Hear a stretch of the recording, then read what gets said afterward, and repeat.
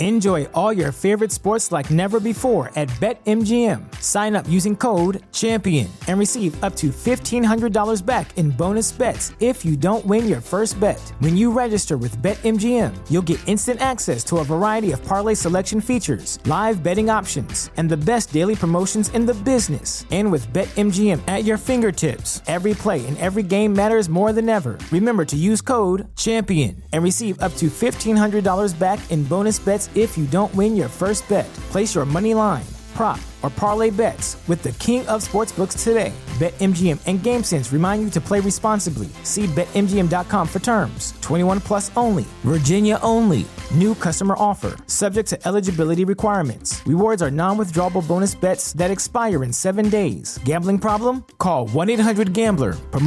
Promotional offer not available in Washington, D.C.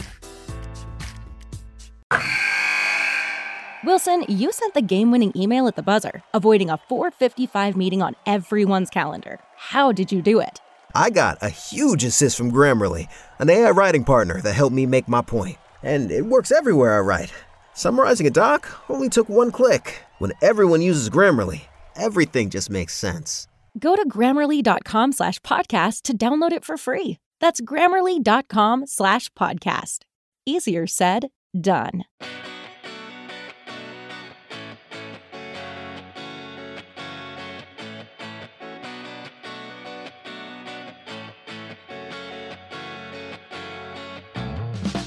Alrighty, welcome to the Celtics Lab podcast. I'm your host, Cameron Tepsby.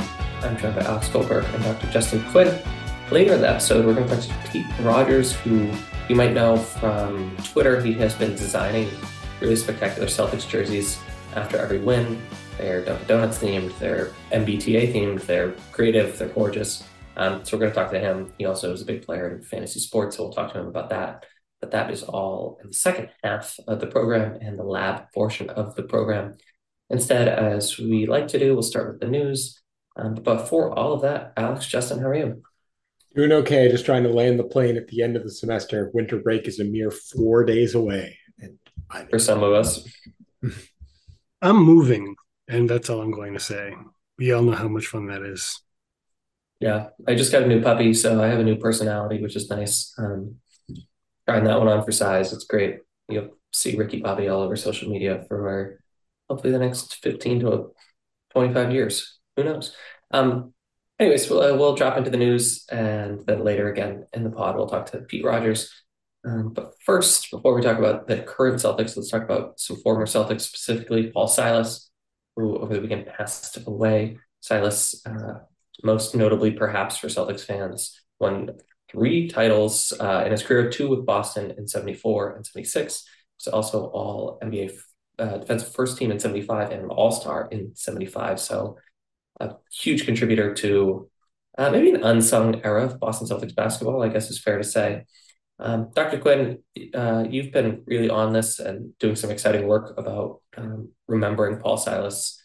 What should fans know, and what are some fun things that you've uncovered in kind of eulogizing him?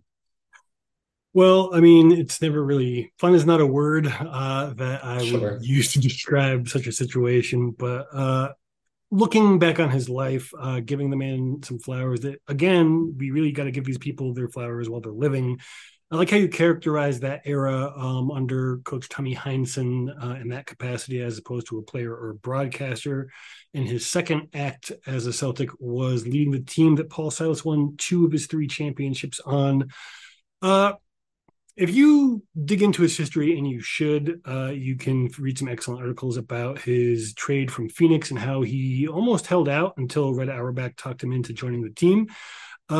And he has some interesting roots in Oakland. He went to the same high school as Bill Russell, courtesy of friend of the pod, Honest Larry, digging that up. As did his cousin, Ruth Pointer of the Pointer Sisters. With a little bit of luck, Celtics Wire will have something about that fairly soon, so keep an eye out for that. But, you know, beyond Silas's career as a player, as a power forward, one of the all-time, I think he is the all-time leading rebounder for Creighton, his alma mater. He also had a 3-decade-plus coaching career that he passed on to his son, who is now the coach of the Houston Rockets, Stephen Silas. And he was widely renowned. Well, he is widely renowned around the league for all the people's lives he touched, including one LeBron James, who he was the first coach of. He was really a big figure in the NBA community, and we are all the worse for his passing.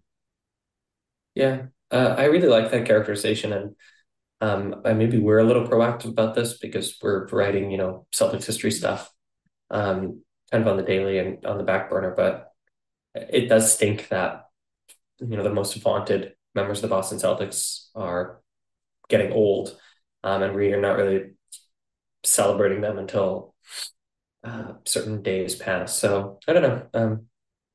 Paul Silas, really important part of Boston Celtics history, and maybe some of his contemporaries who are still with us, we should celebrate a little bit more before they end up being a little factoid at the beginning of a podcast kind of thing. It feels a little reductive in a way. Alex, anything we missed? Sorry. No, not really. I mean, I think JQ covered it pretty well, as he always tends to do with Celtics history stuff. The only thing I will say is I definitely agree with the sentiment that, we do need to celebrate the living a little bit more while they are actually here than, continue to do these kind of posthumous tributes as nice as they are and as important as they are. Knowing that kind of there is another generation of Celtics greats that is getting up there in years and will likely be doing this again and again and again for the foreseeable future. It is important, particularly now with COVID being the reality that it is, to kind of do stuff like this. And so, I think one of the nice things about working with you guys is that JQ is becoming something of a Celtics historian, and you can kind of regularly find his work on Celtics Wire and stuff like that. So if you're interested in celebrating the lives of these people while they are still alive, Celtics Wire and Celtics Lab have got you covered. Also, CLNS NBA History channel on YouTube. Make sure you check that out. It is loaded with great stuff. I don't know how we do this in a way that isn't morbid, because, like if you start giving someone their flowers because you don't want them to be dead before you give them to them, it's almost like, we think you're going to die soon. So it's a little fraught. We'll figure out how to do that. But as a general challenge to the Celtics community, let's find ways to do that. Maybe just like universally, we should, when you turn like 60, have a quinceañera or something like that, like a big party. Yeah. So it's like you get to be celebrated, but it's not like too close to the end necessarily. Just like, I don't know if anyone listening to this has clout in the culture. But yeah, Paul Silas, Michael Jordan called him an incredible motivator. Danny Ainge said he was a wonderful human being. It's really clear how big an impact he had on the NBA community. Incidentally, his number 35 was not retired by the Boston Celtics. That number is retired. Not in the Hall of Fame either. It could change, but the number 35 is retired because of Reggie Lewis. If anyone sees that number at the Garden anytime soon. While we're plugging and promoting and whatnot, the music from the top of this podcast comes from Divine Sweater.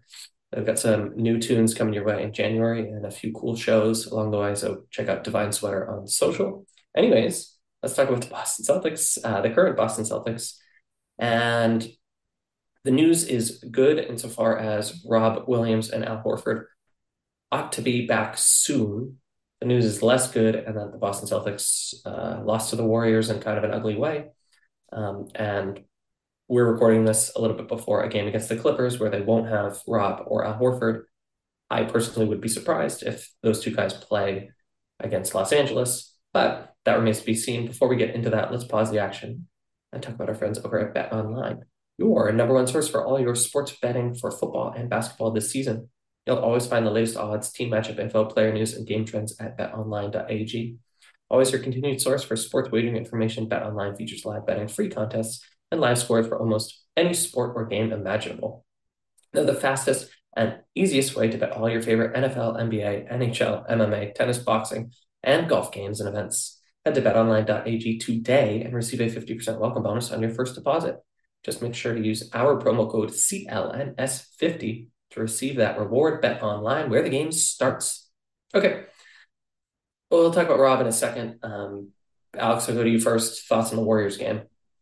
Thoughts on the Warriors game? Yeah, I had a few of them. Obviously, it's disappointing. It was a much hyped rematch between the two finalists from last year. And I think myself and a lot of other Celtics fans were looking forward to the possibility of some revenge against the Golden State Warriors. That will have to wait until they next meet up on Boston's home floor. It's a little bit disappointing, both that they lost and really in the fashion that they lost it in which the Warriors blitzed Jason Tatum early and often on defense, completely took him out of rhythm. And then Klay Thompson and Steph Curry did what they do and just got impossibly hot from deep. And there was basically nobody who could actually stop them. I do think that we shouldn't put too much stock into it, in particular because missing the two defensive linchpins in the front court of Al Horford and Rob Williams is incredibly significant, particularly for this matchup. One of the things that I think we saw in the finals last year and that we saw again this time around is that Kevon Looney really dominated the Celtics up front. He pushed around Blake Griffin, Luke Cornett, Grant Williams, and kind of had his way with them. And I think with Rob and Al back, that would be hopefully a radically different proposition. I do want to give credit to the Warriors as well. Andrew Wiggins was out. He was a really big part of their finals run last year, and they are a much better team with Andrew Wiggins. That being said, I'm not putting a tremendous amount of stock into this. It's a regular season game. The Celtics are still, I think, pretty clearly the best team in the league. This is not a good matchup for them, and Jason Tatum in particular has some work to do with regard to this matchup, but there's also reasons for optimism. The play of Jaylen Brown, the play of Malcolm Brogdon. I think all things being equal, I'm kind of ready to shrug this one off. It's disappointing, but the sky is not far from falling. Yeah, I wouldn't add too much more to that. The only thing that I would take away from this is related to the Kevon Looney comment that you made, in that if the Celtics do make a trade before the trade deadline, I would expect it to be to find a more competent, more mobile third big. Luke Cornett can do it in a lot of situations, but they do need a guy who can fit a little bit better for this kind of a matchup. And the Eclipse isn't doing it for you? Not in this context, no. Alex, just because you teased it, Golden State comes to town on January 19th. That's the second, according to, I'm just looking at the schedule on ESPN, those tickets are $185 a pop to start. Jeez. That's the second most expensive home game left on the calendar. The most expensive would be against Los Angeles, where tickets are going for $203. Can you guys guess the third and fourth most expensive home games remaining, according to this website I'm looking at right now? Los Angeles Lakers are going to be one of them. No, that was number one. That's the number one. Okay, good. That's the $203 one. All right. Okay. So number 3 is Phoenix, and number 4, the Memphis Grizzlies. The people want to see Ja. I love Ja Morant, hottest ticket in town. Yeah. Fourth. I'm going to try to go to those games because they seem like they're pretty good. I shared my thoughts on that game over on the How About Them C's podcast. So if you want my take on that, go check out friends over at the How About Them C's podcast, because they were nice enough to have me on. Justin, you talked about it, so we can pivot to that. December 15th marks the day where newly signed players can then be traded from their newly signed contracts for the season. So I think offhand, it's like 60 to 70 new players are added to the would be possible to be traded pool. Do we think that is going to radically change the calculus for the Boston Celtics in the near term, Justin? I highly doubt it. I mean, it could happen again if somebody who is trying to brick for Vic is really trying to sell off and a potentially important piece for Boston, something that could fulfill a need for several seasons to come. That kind of a player, maybe we might see a substantial trade, but I highly doubt it. Like I was hinting at earlier, it's going to be a small salary guy with a small kind of impact who's only useful in a situation where you need a better matchup. Alex, do you have anyone early on your radar that December 15th is important? If you've heard a lot of names batted around, your Jakob Pertls or your Yusuf Nurkic's, these are guys that I think by and large would be out of the Celtics price range as currently kind of posited. I don't see a whole lot there. I mean, maybe if like Mason Plumlee shakes loose for cheap, something like that. But honestly, I think the more likely outcome is that the Celtics, if they're making any trades, would be looking to recoup some draft equity and then roll that over into future deadlines. I kind of doubt that they are going to be in a place to get a high impact player with the trade assets that they have. And I do think that there is something to the idea that the Celtics might want to consider with the roster that they have, if everybody is staying for the most part healthy, particularly when Al and Rob come back. I do think there's something to the idea that prioritizing future flexibility to kind of keep adding to this team as necessary in years to come is not the worst call. Yeah, my thoughts on the matter are thus. First, the Celtics, after their 2 games in LA, will embark on a 7-game homestand. That's the longest of the season, with some favorable matchups. So I wouldn't be surprised if the Celtics really recapture those winning ways in a big way in the second half of December, such that the impetus to make a trade sooner rather than later just wouldn't be there. Justin, I am very inclined to agree that a mobile, more athletic, defensive-minded big needs to be probably brought in. As much as Blake Griffin is good for, the locker room, and Luke Cornett is a hilarious player to root for. I think the Warriors game, made it clear that Boston just isn't as athletic down low without their 2 starting guys, but also the kind of parenthetical was their 2 starting big men are older or oft injured. So, you can't take anything for granted in the NBA, and I just don't think that you can take for granted that Horford and Robert Williams are going to play 95% of playoff games just because expect the unexpected in the NBA. I will say this for January, because January and February that's when you milk the trade buzz for clicks and listens. I'm curious about what going all in looks like for the Celtics, because they're pretty all in, but not the most all in we've seen teams with limited championship windows. So I'm curious about maybe getting hyper aggressive here, which is crazy to say about a team that's solidly 10 deep. But that's a conversation for another day. Speaking of teases, yeah, Alex, you'll just have to wait. Speaking of teases, hopefully this year we're bringing back our Festivus tradition. So Alex, you can air a grievance for that take specifically if you'd like, and you're around. So be on the lookout next week, hopefully on or around December 23rd. Well, I don't know, pour a glass of bourbon and just blow off some steam. But you can look forward to that in the not too distant future. In the near term, we are going to use the power of editing to pause the action. On the other side of probably not really a break at all, we'll talk to Pete Rogers, the gentleman who you might know either from fantasy sports or from his increasingly just amazing Celtics jerseys that he's been animating and dropping. So we'll talk to Pete Rogers on the other side of a break.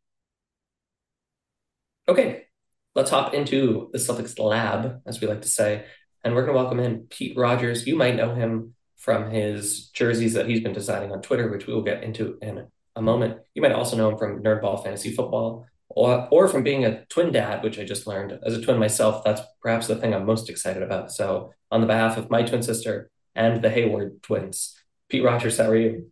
I'm good. Thanks for having me on, you guys. Yeah, the pleasure's all ours. Love the jerseys. I want to ask you first and foremost, where did you come up with this? And how did you've gained some notoriety. When did it become a little more than just a pet project? And off the jump, do you have a favorite one so far? Oh, the favorite one I should have. I'll think on that one. But yeah. So I have always been into graphic design, and it wasn't until the pandemic hit that I started channeling that into jersey design, just because I, at that point, happened to stumble upon a kind of old, decent template for Photoshop. And so that's what I was using. And so I mocked up some NBA jerseys, then I found some NFL templates. And so I redid the whole leagues. And then this year for this season, I wanted to do something specifically Celtics related. I grew up outside of Boston, just moved to Minnesota, wanted something that would keep me in touch with the team and paying attention, since it is an 82 game season and you got to be committed in order to stay up on what's going on. And actually the inspiration came from Rita Oak, who's an artist who herself gained Twitter notoriety for drawing Jimmy G every day until he gets traded. Oh yeah. And so I was like, oh, that's a really cool idea. Like that, it makes you work at that kind of creative bone, makes you do something different every day. And I was like, all right, well, I can't make a jersey every day. That's way too much. Mm-hmm. But then I was like, all right, let's do every time the Celtics win, they get a new jersey. And I thought that was a great idea simply because I didn't expect them to win this many games, but I thought there would be a good number of wins that we would do and thus would have to make good jerseys. And the Celtics feels like a team that people are always kind of hesitant to do really creative jerseys for because it is such an iconic look and people don't really want to stray from that. And so I was like, all right, well, if I have to do 50 plus jerseys, I'm going to have to do some really wild ones and we'll see what kind of people think about that and where it goes. And I did not anticipate the kind of public support that the series has garnered this quickly. I think I started with 2,000 Twitter followers, and now it's like almost 8,000, and that's all simply due to the jerseys. And just they really have blown up, and people have really shared their feelings about it. Which is, and for the most part, they've all been really pro, which puts a little pressure on me because if I like this last jersey, which hasn't come out yet, so let's go win and let's see it. But I kind of came to it with not really an idea, which I was worried about because it's only jersey 22 and got a lot more. And so, but I think it's been a lot of fun, and it's definitely shifted away from like a pet project, just something I'm doing on my own time, to like something that feels a part of like the Celtics community. And I that makes it all the more enjoyable and all the more fun to do. Cool. You got a back-to-back coming up. You might need to come up. I know. I got to start putting them in the bank and having them to call. That's why I'm kind of sad that I didn't save my. It was really easy to do the like other Boston teams inspired jerseys because it was just like, oh, make it look like the Patriots, make it look like the Bruins, make it look like the Red Sox. Yeah. The more creative ones, or when you're kind of going from blank slate, they're like, all right, I got to give myself a lot more head time before to get those ready in order. For us Southern New England Celtics fans, maybe a Whalers-inspired jersey. Get ahead of postage rate increases this year with Stamps.com. It's like your own personal post office. Sign up with promo code PROGRAM for a 4-week trial plus free postage and a free digital scale. No long-term commitments or contracts. That's Stamps.com, code PROGRAM. Wilson, you sent the game-winning email at the buzzer, avoiding a 4:55 meeting on everyone's calendar. How did you do it? I got a huge assist from Grammarly, an AI writing partner that helped me make my point. And it works everywhere I write. Summarizing a doc only took one click. When everyone uses Grammarly, everything just makes sense. Go to Grammarly.com/podcast to download it for free. That's Grammarly.com/podcast. Easier said, done. I have heard of a couple of those, and I'm here for it. That's definitely on I have a whole bookmark. My Twitter bookmarks are all just of suggestions. And so anytime I need one, I'll like scroll through and be like, okay, I like this. The Whalers one is a popular one. And I mean, of course, it's a gorgeous jersey. So the OG ones are. So it makes sense that it would look good as a basketball jersey. The MBTA one was superb. I just have to throw that out. That was like easily my favorite one. I would buy that in real life.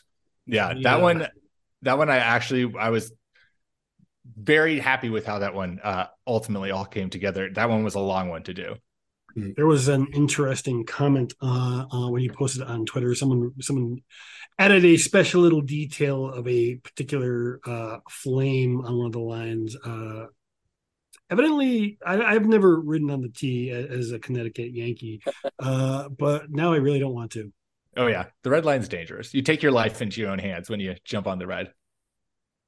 Yeah. It's a charming little system we've got here, but it's certainly not efficient. I wanted to have the green line under construction across the whole other side of the jersey, since they swear it's going to connect Boston to whatever, Somerville. I was going to say you could have a green line extension jersey and it just never comes out. Just never. There you go. Perfect. Although they did open it today. So there you go. Oh, wow. Good luck to the first riders. Yeah. Pete, you're up in Minnesota now. Before I swing things to Alex, I just have to ask, A, have you become a Timberwolves fan? And B, what do you think of the Timberwolves jerseys? So I'll start with B. The T-Wolves jerseys, I mean, those OG ones are just gorgeous, untouchable. And I really like elements of their new, I think it's the city one, the Northern Lights one that they did. I like the elements of that. I think there's still kind of a better way to do it. In fact, I actually mocked Northern Lights one way back when that I, not to say that mine is better, but I like that one. But the Northern Lights, I think that is a really obvious inspiration that they can really start drawing from. And similarly with the way that the Heat did too much of it, but Miami Vice, the Heat found that vibe and was like, all right, we're going to make 15 jerseys from that. I think the Timberwolves, there's so many iconic colors from the Northern Lights that you can do gradients, you can do cool text colors. Like you can just do a whole bunch of different ideas that are all stemming from the Northern Lights. So I'm glad that they've like dipped their toe into that pool. And I hope they continue with that. T-Wolves had a Prince inspired jersey a while back. That was nice too. Incredible. They need to bring that one back. Yeah. I thought it's why I'm also like their city ones. I guess it was a statement was this because the city one, the colored lines. Yeah. The idea is great. Like I know the murals that they're drawing from, and it's a really cool idea. The execution was way off. Especially since they did such a good Prince one, like you were kind of hoping that they were able to maybe be a little bit better of channeling the creativity. But now that you're talking about, natural phenomenons in terms of jersey design, maybe Boston could get a nor'easter one. It could just be like dark and gray. Just dark and gray. You can't see anything, and it's just kind of a pain. It's annoying to have on. Yeah, it's just wet. It just comes soaking wet for you. That's what you pay extra for, the true nor'easter experience. Lovely. I'm so happy that it's the beginning of winter and not the end. All right. Yeah. Alex, as promised, you're in charge of the ship. Go ahead, steer away. All right. So first off, again, thank you for being here, Pete. So I do have a vested interest in you being on here. I'll be fully transparent in saying that. And that is that I have recently come into some luck. I've secured a bye for my fantasy football playoffs. And you are something of a fantasy football expert. So we're going to break down a little bit of that in the pod as well. In addition to your impressive jerseys, you have an area of expertise here, and we want to get that on record. So let's start with this. How's your season gone? It's been pretty good. So my home league, I am currently tops in that league. I've survived my absolute miss on Kyle Pitts, which is devastating. I was so high on him last year, and he more or less paid off. And then I was like, okay, the only way he can go is up as soon as he has positive touchdown regression. Did not think that he could get any worse, but he did. So have survived that. And currently that's the league I care the most about. I'm also in a dynasty league, which I halfway through decided to do a full rebuild, but then I've won 4 games in a row. So my rebuild is kind of taking a hit. But yes. So the home league though, sitting good, feeling good. So let's stick with the home league. Team MVP, and you've already mentioned what appears to be your biggest bust in Kyle Pitts, but let's go team MVP. Team MVP, probably I was very happy. I snagged Christian McCaffrey. I had the 102. So I got Christian McCaffrey, which has been a delight. Stephon Diggs has been a delight. I think the biggest one for me though is mostly because he was a waiver target, and I always like to have success when I hit the waiver wire. And that was Justin Fields. Snagged him before he went absolutely lights out. And so have been riding that wave for a little bit. And that's been wonderful. Been carrying the team. So any good trades that you pulled off? I have a question. I managed to snag both Kenneth Walker and Travis Etienne before they took over their backfields. And Kenneth Walker, I went out a little bit on a limb on. It's easy to say in retrospect, like, oh, it's clear and obvious hit. I didn't quite have the confidence that with Pete Carroll running the show that he was going to be like the unquestioned bell cow in Seattle. You never really know what's going on there, but that has paid dividends. And then ATN, I was just like, all right, this guy is so good. He played with Trevor Lawrence. I just did not think that there was a way for him to miss. And he hit for 3 weeks and now he's kind of missing. So that one's iffy. JQ, you got a question? Yeah. Do you play NBA like basketball? Fantasy? I do. I have a league with a dynasty league with some friends of mine. And I will say that the way we structured this league is there's no bench. So it's your lineup and you just are playing the whole time. Mm-hmm. So I don't really check it that much. which is never good because I will check it after a couple of weeks and I realize that half my team is injured. But the shining star on that one is that when I joined the league, I joined in for the guy who had lost everything. So I had the 101, and it was the year that Luka was a rookie. So nice. I'm sitting pretty with Luka, and that's basically that's my team. Any Celtics on it? I got Derek White. Nice. Yeah, he snagged him off waivers. And I think, do I have anyone else? I think that might be it. My brother is also in this league, and he has Tatum, and that's. Oh yeah, that's a big money. That's been very nice. Yeah. Not bad for a dynasty league. Yeah, that's a good player to be holding on to. Yeah. Swinging back to the football realm for a second, you have a preferred app between ESPN, Yahoo, Sleeper, or something else?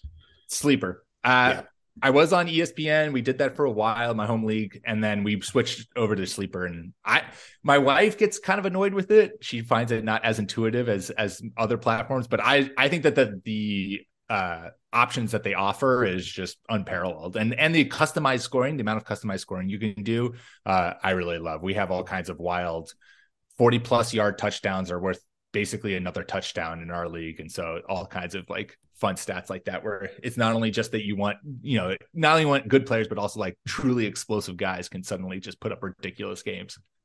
Fascinating scoring system. So let's move on to the most important topic, which is my team. So I have a bye this week, which is great. One of two teams in a bye. But I'm wondering, from your perspective as an advanced strategic mind of the game of fantasy football, what do I need to do in my bye week, even though my team is not playing, to ensure that I will be the one winning the big pot of money at the end of the season? So the only thing you can do is just relentlessly shit talk everyone else in your league to making mistakes. That's all you do, is you just constantly pester everyone. You make them second guess every decision that they make during this. And then you're sitting pretty, because by the time you're actually playing with them, they're so rattled, they don't even know how to set a lineup. It's a really good plan. Thank you so much. I don't know if it translates, but there's somebody in my league who just makes ridiculous trade requests constantly. Yeah. Kind of a corollary. Yeah. Or there's a guy in my home league who will just basically, like, in the 24 hours leading up to Sunday, he will just add and drop like 20 different players. And so all you're getting notifications like, this person added and dropped this person, this person added and dropped this person, this person added and dropped this person. And you're just like, all right, I can't tell if you just like are wildly incompetent, you like don't know who to start, or you're just messing with all of us and you're clearly just like having fun adding people off waivers. Good to know. All right, we got a couple more fantasy football questions, and then we'll wrap this up. In your opinion, so you're a big, I looked at your Twitter page a little bit before this, and it seems like you're a big stats analysis data guy when it comes to fantasy football, which is very important for how winning works. And definitely, that's a crucial part of this. So in your mind, what are the most important stats or data points to keep track of when it comes to making fantasy football decisions? So this is the whole kind of idea behind Nerdball, which is the site. So I created it with a friend of mine. We both were working at SB Nation, and we left to kind of start this site. And the idea being to really basically bring the kind of like high level analytics that baseball went through to fantasy football. And so we have our own stats that we track and create. But the ones that I really like, and I'll talk about those, just toot my own horn, but the ones I really like are target share and opportunity share. Target share for wide receivers and tight ends. You can do that for running backs as well. And then opportunity share, we track it as at different sites will track, kind of have different definitions in terms of what their opportunity share is. For us, we do teams running back attempts and targets. So it's the opportunity that the running back gets. And like for both of those, the thing that I like most about those, this is just, it boils down to, if you're on the field with high opportunity, you're more than likely to produce something. And so if you have a high target share, you're more than likely to do something. If you have a high opportunity share for a running back, you're more than likely to do something. And it's a really easy way to put a number to like kind of the work, especially in the backfield. So like people will say like, we're worried about Dameon Pierce not being a workhorse back for the Texans, but you can point to like, well, he's had 70% of the opportunity share in Houston. So he is like, you can worry about other running backs or whatever. And it's another thing too, where you can think about like, if there's a running back, for instance, like Kansas City's backfield is kind of a hot mess right now. Clyde Edwards-Helaire had it locked down, and then Isaiah Pacheco came in for that and was starting. And now Jerick McKinnon is coming in and doing some work there.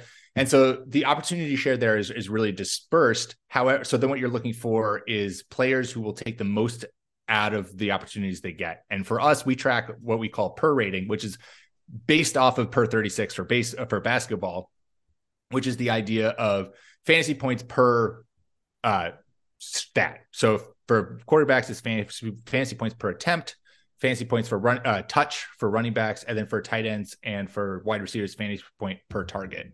And so you get a sense of that. So like Jerick McKinnon, who I just wrote a waiver wire column today, he was my top guy. Jerick McKinnon has averaging 0.9 fantasy points per touch, which is top 10 among running backs this season. And so as his target share has started to increase in recent weeks, his opportunity share has increased in recent weeks. He's extremely efficient with the opportunities that he gets. And that's going to lead you to what we saw last week, which is a big touchdown, a big fantasy performance. So using those kinds of stats and data, it helps you, especially it allows you to see players who, like, if they had a larger role, what could they actually be producing?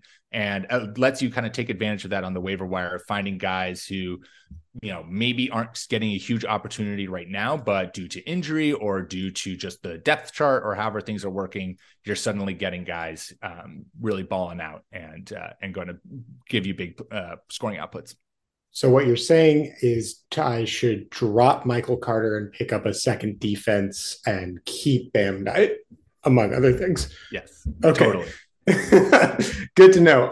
Got one more fantasy football question for you. So if there's a few people who are listening to this podcast, and I would gather that a handful of them also have fantasy football teams. As the expert, what, if any, essential advice would you give to fantasy football players on how to win their leagues? At this point, I don't know if there's much that I can offer. Your trade deadline is probably already passed. Waivers are pretty thin. At the beginning of the year, though, this is actually an advice that one of the guys from my site says a lot, which I really like and I've taken to heart, is that as soon as the draft is over, don't worry about draft value. So if you drafted a guy in the first round and like that was your guy and it's just not working out, there's no harm in moving on from him. Trade him, drop him, whatever it needs to be. If you hold on to a player for too long, it's going to sink your team. It's going to sink your season. And so if you think that, so for instance, I drafted Ezekiel Elliott in the 3rd round this year, and I was like, oh, this is a lock. Zeke has never finished anything less than an RB1. I'm a freaking genius. Let's knock this out of the park. It didn't come to fruition. Zeke has not been that running back this year. And I probably moved on from him a little too late, but still I was like, I think it was like week 4 or week 5, I traded him. And so not worrying about draft capital and being like, okay, let me reevaluate my lineup. And then that's also too, is like never being complacent with the roster that you have. So even if you're winning your league by a huge margin, go attack the waiver wire, go be super aggressive, go get those guys. Like, when I regret this, when Christian Watson broke out and was on waivers and could have gotten for cheap, I didn't get him because I was like, is he actually going to really stick? Is he going to be averaging 20 points a game? He is. Yes.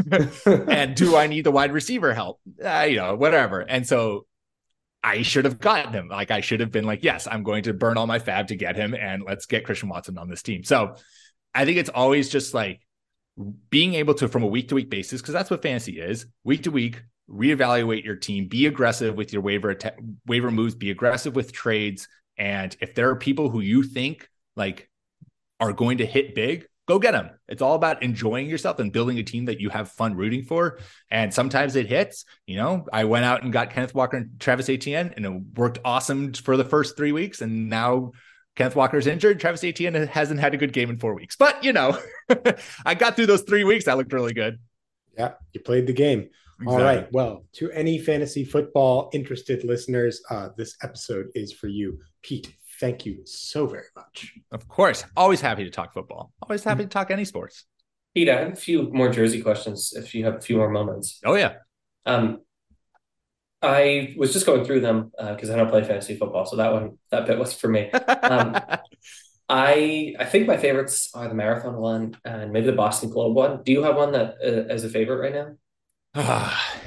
You did ask me this, and I should have this on the top of my head. All right. I think so. The Globe was the first one that really in my mind, went to a lesser extent viral. Sure.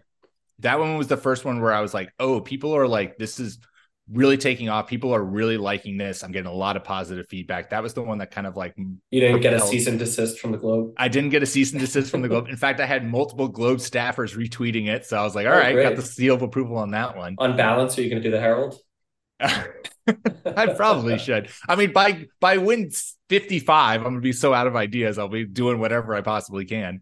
Well, Pete, this Friday is the anniversary of the Boston Tea Party, and the Boston Celtics play the Orlando Magic. Ooh, well, that is just. I'm a history teacher. I had to do it. That's perfect. I love it. That is come back to this well, baby. This is. Do you have any other favorites or like ideas you want to workshop or anything else? I really like, the marathon one, I've done different iterations of that one. And I think this one turned out really well. That one, I just found, I think it was a picture of either the finish line or just maybe it might have been just the marathon logo spray painted on the ground. And that was kind of like all the pieces that I drew from for that. And I think it worked really clean. I also am a sucker for any kind of like baby blue. Well, a fun fact, the Celtics were almost named the Boston Unicorns in tribute to the BAA. There you go. Well, oh man, now I'm gonna have to make a Unicorns jersey. I told you, baby, come on back. I'm going to be tweeting at you constantly for ideas. Sure. I think the two most recent that I really liked how they turned out were the Bruins Celtics one. I think that one turned out really clean. And then I'm surprised people liked it as much as they did because it feels totally out of left field. But the kind of like Hawaiian clover print one that I did with the kind of neon Celtics. I love Hawaiian, and I feel like that kind of it has that kind of vibe for me. But I was surprised at how well received it was by people. That one I think has a special place in my heart. I'm also a sucker for like jerseys that I don't think they would necessarily look great on the court, but it's more just kind of a fashion piece. And that one screams that to me. I don't really know if you've had shorts also with that pattern on it, it would look good. I think it would look pretty awful. But it's like the power clash. Like it's so, it's the clashing is dashing situation. Yeah. Also, but that one, I think there's a cream embargo. I loved that one. Yeah. No, but there's an embargo on them in the league and this just gives me an extra reason to hate the Encore ads that they are projecting on through like green screen technology. Evidently, that's the color that they set it to, which is why those Cream City Bucks jerseys went away. Oh, yeah, that's a good little factoid. I didn't know. Yeah, that. I found that out right after actually I made that one because I was also like, oh, it's really nice. Pretty proud of that one turned out, and then I was like, oh, they can't do that. That's dumb. All right, well. Pete, we took a ton of your time. We also are talking about a visual medium on a podcast. So let's pause the action and let people find you on Twitter. Is it Peter or Pete M. Rogers? At Pete M. Rogers, yeah. At Pete M. Rogers. Go check him out if you haven't already. I think Celtics Wire's written about it. I think a bunch of people have picked it up because it's just like a really fun thing in the Celtics zeitgeist this season. For fantasy nerds, go check out Nerdball, fantasy football, and maybe, who knows, maybe it'll be a Nerdball fantasy Celtics podcast with you and Alex someday. Otherwise, Pete, pleasure's all on this side of the screen. Thank you so much. Appreciate it, guys. Thanks for reaching out. And thanks to all the listeners. We'll catch you later.